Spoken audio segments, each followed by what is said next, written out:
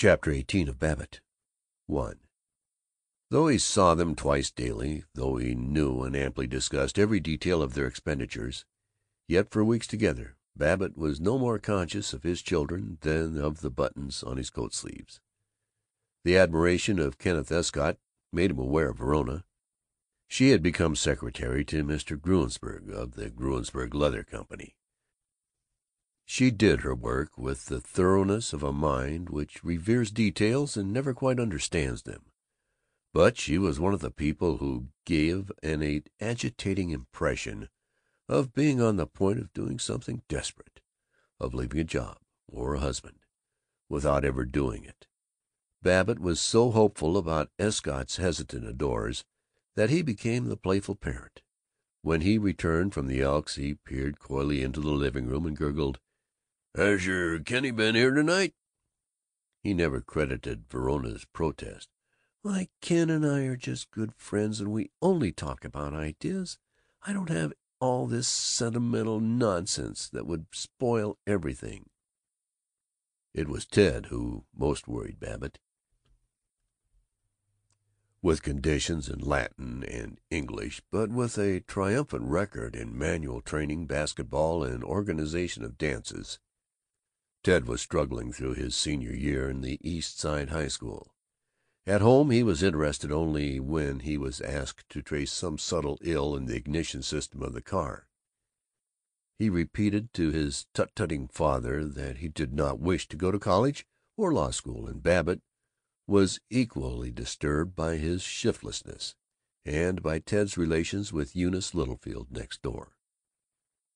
Though she was the daughter of Howard Littlefield, that wrought iron fact mill, that horse-faced priest of private ownership, Eunice was a midge in the sun. She danced into the house. She flung herself into Babbitt's lap when he was reading. She crumpled his paper, and laughed at him when he adequately explained that he hated a crumpled newspaper as he hated a broken sales contract. She was 17 now. Her ambition was to be a cinema actress.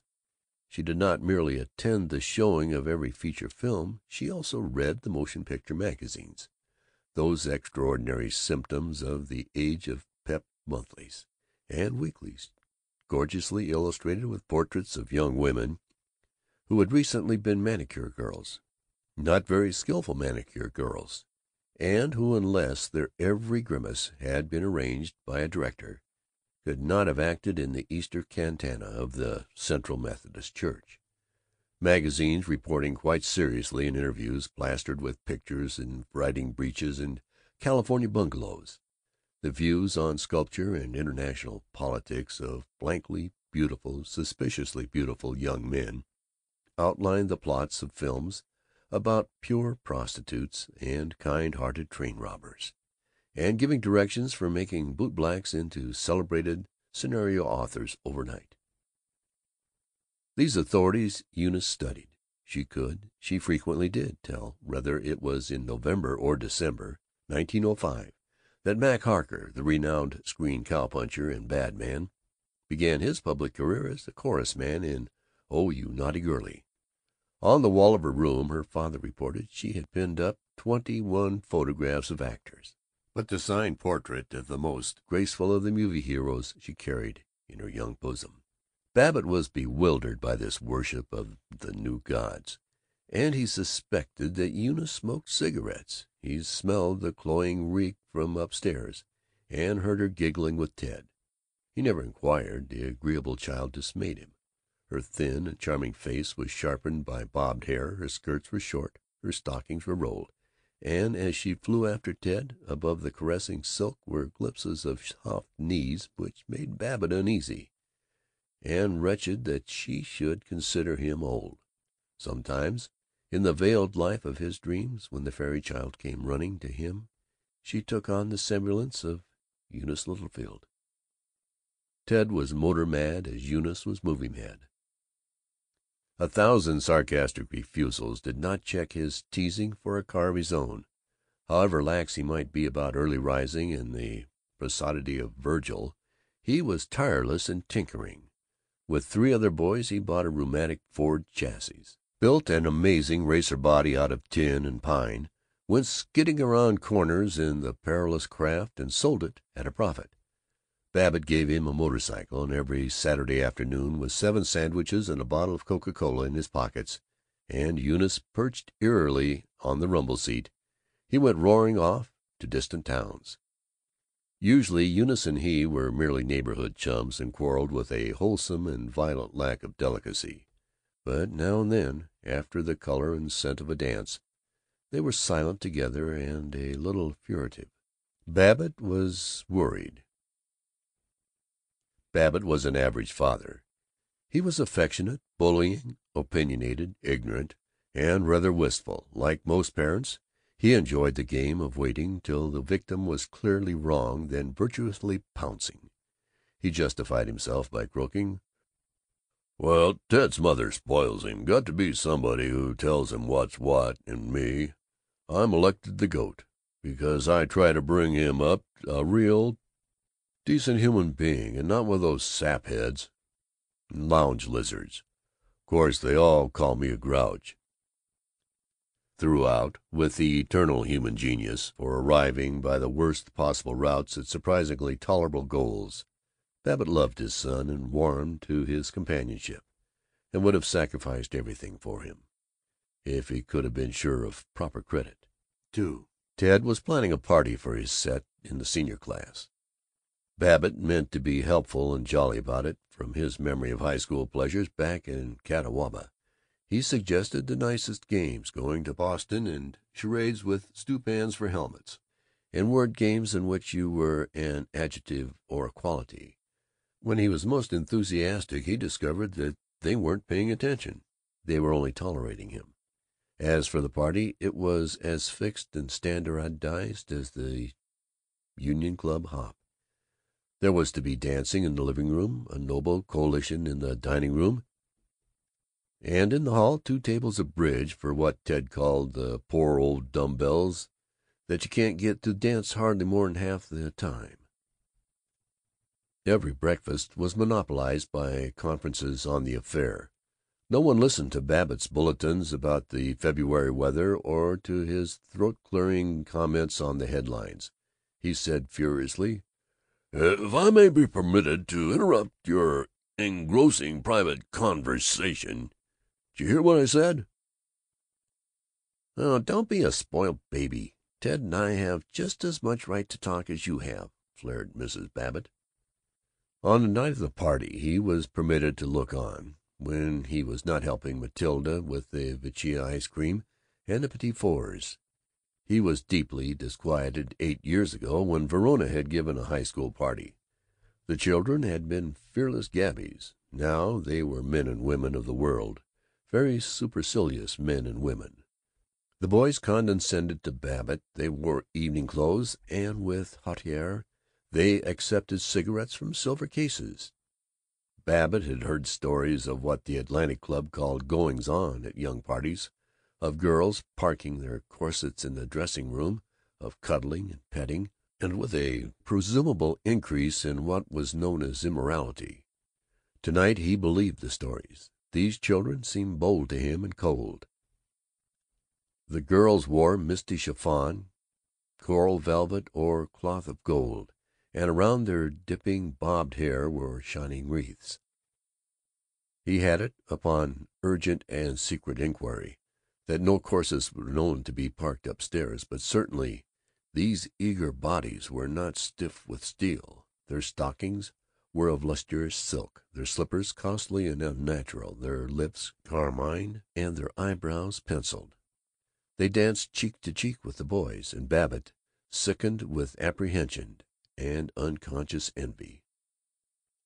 Worst of them all was Eunice Littlefield, and maddest of all of the boys was Ted.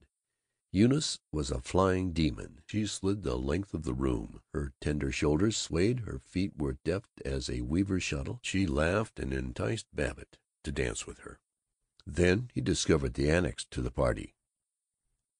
The boys and girls disappeared occasionally, and he remembered rumors of their drinking together from hip-pocket flasks. He tiptoed around the house, and in each of a dozen cars waiting in the street he saw the points of light from cigarettes. From each of them hearing high giggles. He wanted to denounce them, but standing in the snow, peering around the dark corner, he did not dare. He tried to be tactful. When he returned to the front hall, he coaxed the boys, "Say, if any of you fellows are thirsty, there's some dandy ginger ale." "Oh, thanks," they condescended. He sought his wife in the pantry and exploded, "I'd like to go out there and throw some of those young pups out of the house. They talk down to me like I was the butler. I'd like to—" "I know," she sighed. "Only everybody says, all the mothers tell me, unless you stand for them, if you get angry because they go out on their cars and have a drink, they won't come to your house any more.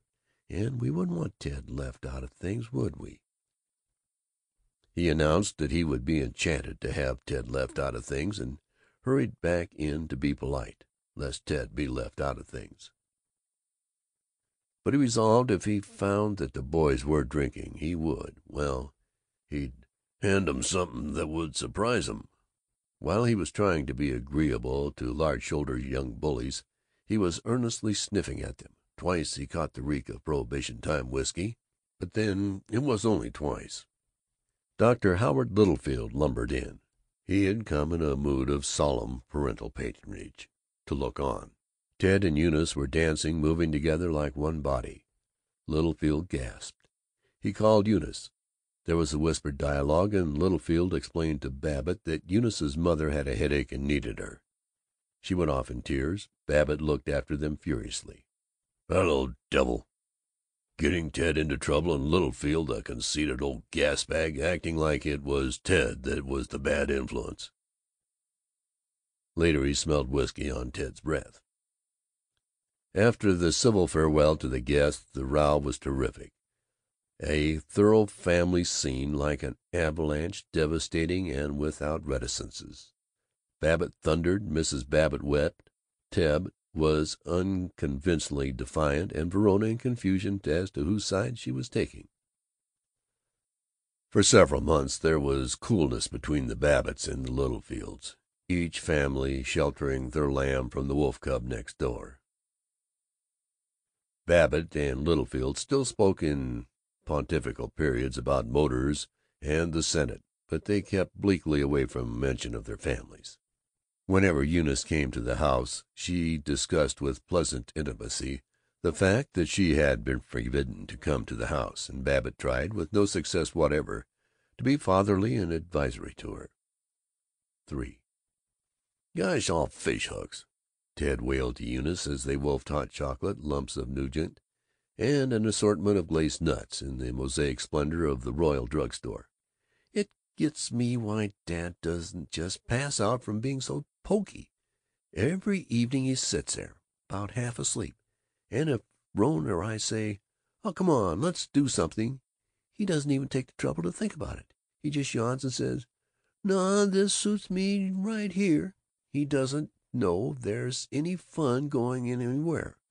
I suppose he must be thinking same as you and I do, but gosh, there's no way of telling it. I don't believe that outside the office and playing a little bum golf on Saturday he knows there's anything in the world to do except just keep sitting there and sitting there every night, not wanting to go anywhere, not wanting to do anything, thinking us kids are crazy, sitting there. Lord!"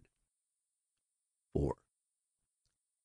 If he was frightened by Ted's slackness, Babbitt was not sufficiently frightened by Verona. She was too safe. She lived too much in the neat little airless room of her mind. Kenneth Escott and she were always underfoot. When they were not at home conducting their cautiously radical courtship over sheets of statistics, they were trudging off to lectures by authors and Hindu philosophers and Swedish lieutenants. "Gosh," Babbitt wailed to his wife as they walked home from the Fogartys' bridge party, "it gets me how Roe and that fellow can be so poky. They sit there night after night whenever he isn't working, and they don't know there's any fun in the world, all talk and discussion. Lord, sitting there, night after night, not wanting to do anything, thinking I'm crazy because I like to go out and play a fist of cards. Sitting there. Gosh!" Then around the swimmer board, by struggling through the perpetual surf of family life, new combers swelled. 5. Babbitt's father and mother-in-law, Mr. and Mrs. Henry T. Thompson, rented their old house in the Bellevue district and moved into the Hotel Hatton, that glorified boarding house filled with widows, red plush furniture, and the sound of ice-water pitchers. They were lonely there, and every Sunday evening the Babbitts had to dine with them on fricasseed chicken, discouraged celery, and cornstarch ice cream, and afterwards sit polite and restrained in the hotel lounge while a young woman violinist played songs from the German via Broadway. Then Babbitt's own mother came down from Catawba to spend 3 weeks. She was a kind woman and magnificently uncomprehending. She congratulated the convention-defying Verona as being a nice, loyal home-body without all these ideas that so many girls seem to have nowadays. And when Ted filled the differential with grease, out of pure love of mechanics and filthiness, she rejoiced that he was so handy around the house, and helping his father and all, and not going out with the girls all the time and trying to pretend to be a society fellow. Babbitt loved his mother, and sometimes he rather liked her. But he was annoyed by her Christian patience, and he was reduced to pulpiness when she discoursed about a quite mythical hero called Your Father. "You won't remember it, Georgie. You were such a little fellow at the time. I remember just how you looked that day, with your goldy brown curls and your lace collar. You always were such a dainty child, and kind of a puny and sickly, and you loved pretty things so much, and the red tassels of your little booties and all. And your father was taking us to church, and a man stopped us and said, 'Major.' So many of the neighbors used to call your father Major. Of course he was only a private in the war, but everybody knew that he was because of the jealousy of his captain, and he ought to have been a high-ranking officer. He had the natural ability to command that so very few men have. And this man came out into the road and held up his hand and stopped the buggy and said, 'Major,' he said, 'there's a lot of folks around here that have decided to support Colonel Scannell for Congress, and we want you to join us, meeting people the way you do in the store. You could help us a lot.' Well, your father just looked at him and said, 'I certainly shall do nothing of the sort. I don't like his politics,' he said. Well, the man, Captain Smith they used to call him, and heaven only knows why, because he hadn't the shadow of vestige of a right to be called captain, or any other title, this Captain Smith said, 'We'll make it hot for you if you don't stick by your friends, Major.' Well, you know how your father was, and this Smith knew it, too. He knew what a real man he was, and he knew your father knew the political situation from A to Z, and he ought to have seen that here was one man he couldn't impose on. But he went on trying and hinting and trying, till your father spoke up and said to him, 'Captain Smith,' he said, 'I have a reputation around these parts for being one who is amply qualified to mind his own business, and let other folks mind theirs.' And with that he drove on and left the fellow standing there in the road like a bump on a log." Babbitt was most exasperated when she revealed his boyhood to the children. He had, it seemed, been fond of barley sugar, had worn the loveliest little pink bow in his curls, and corrupted his own name to Goo Goo. He heard, though he did not officially hear, Ted admonishing Tinka, "Come on now, kid. Stick the lovely pink bow in your curls and beat it down to breakfast, or Goo Goo will jaw your head off." Babbitt's half-brother Martin and his wife and youngest baby came down from Catawba for 2 days. Martin bred cattle, and they ran the dusty general store. He was proud of being a free-born, independent American of the good old Yankee stock. He was proud of being honest, blunt, ugly, and disagreeable. His favorite remark was, "How much you pay for that?" He regarded Verona's books, Babbitt's silver pencil, and flowers on the table as citified extravagances, and said so. Babbitt would have quarreled with him but for his gawky wife and the baby, whom Babbitt teased and poked fingers at and addressed. "I think this baby's the bum. Yes, sir, I think this little baby's the bum. He's a bum. Yes, sir, he's a bum. That's what he is. He's a bum. This baby's a bum. He's nothing but a bum. That's what he is, a bum." All the while Verona and Kenneth Escott held long inquiries into epistemology. Ted was a disgraced rebel, and Tinka, aged 11, was demanding that she be allowed to go to the movies thrice a week, like all the girls. Babbitt raged, "I'm sick of it. Have to carry 3 generations. Whole damn bunch lean on me. Pay half of Mother's income. Listen to Henry T. Listen to Myra's worrying. Be polite to Matt. And get called an old grouch for trying to help the children. All of 'em depending on me and picking on me, and not a damn one of 'em grateful. No relief, no credit, and no help from anybody. And to keep it up for good Lord knows how long." He enjoyed being sick in February. He was delighted by their consternation that he, the Rock, should give way. He had eaten a questionable clam. For 2 days he was languorous and petted and esteemed. He was allowed to snarl, "Leave me alone," without reprisals. He lay on the sleeping porch and watched the winter sun slide along the taut curtains, turning the rusty khaki to pale blood red. The shadow of the draw rope was dense, black, in an enticing ripple on the canvas. He found pleasure in the curve of it, sighed as the fading light blurred it. He was conscious of life and a little sad, with no Virgil Gunches before whom to set his face in resolute optimism, or beheld, and half admitted that he beheld, his way of life as incredibly mechanical. Mechanical business, a brisk selling of badly built houses. Mechanical religion, a dry, hard church shut off from the real life of the streets, inhumanly respectable as a top hat. Mechanical golf and dinner parties and bridge and conversation. Save with Paul Riesling, mechanical friendships. Backslapping and jocular, never daring to essay the test of quietness. He turned uneasily in bed. He saw the years, the brilliant winter days and all the long sweet afternoons, which were meant for summery meadows, lost in such brittle pretentiousness.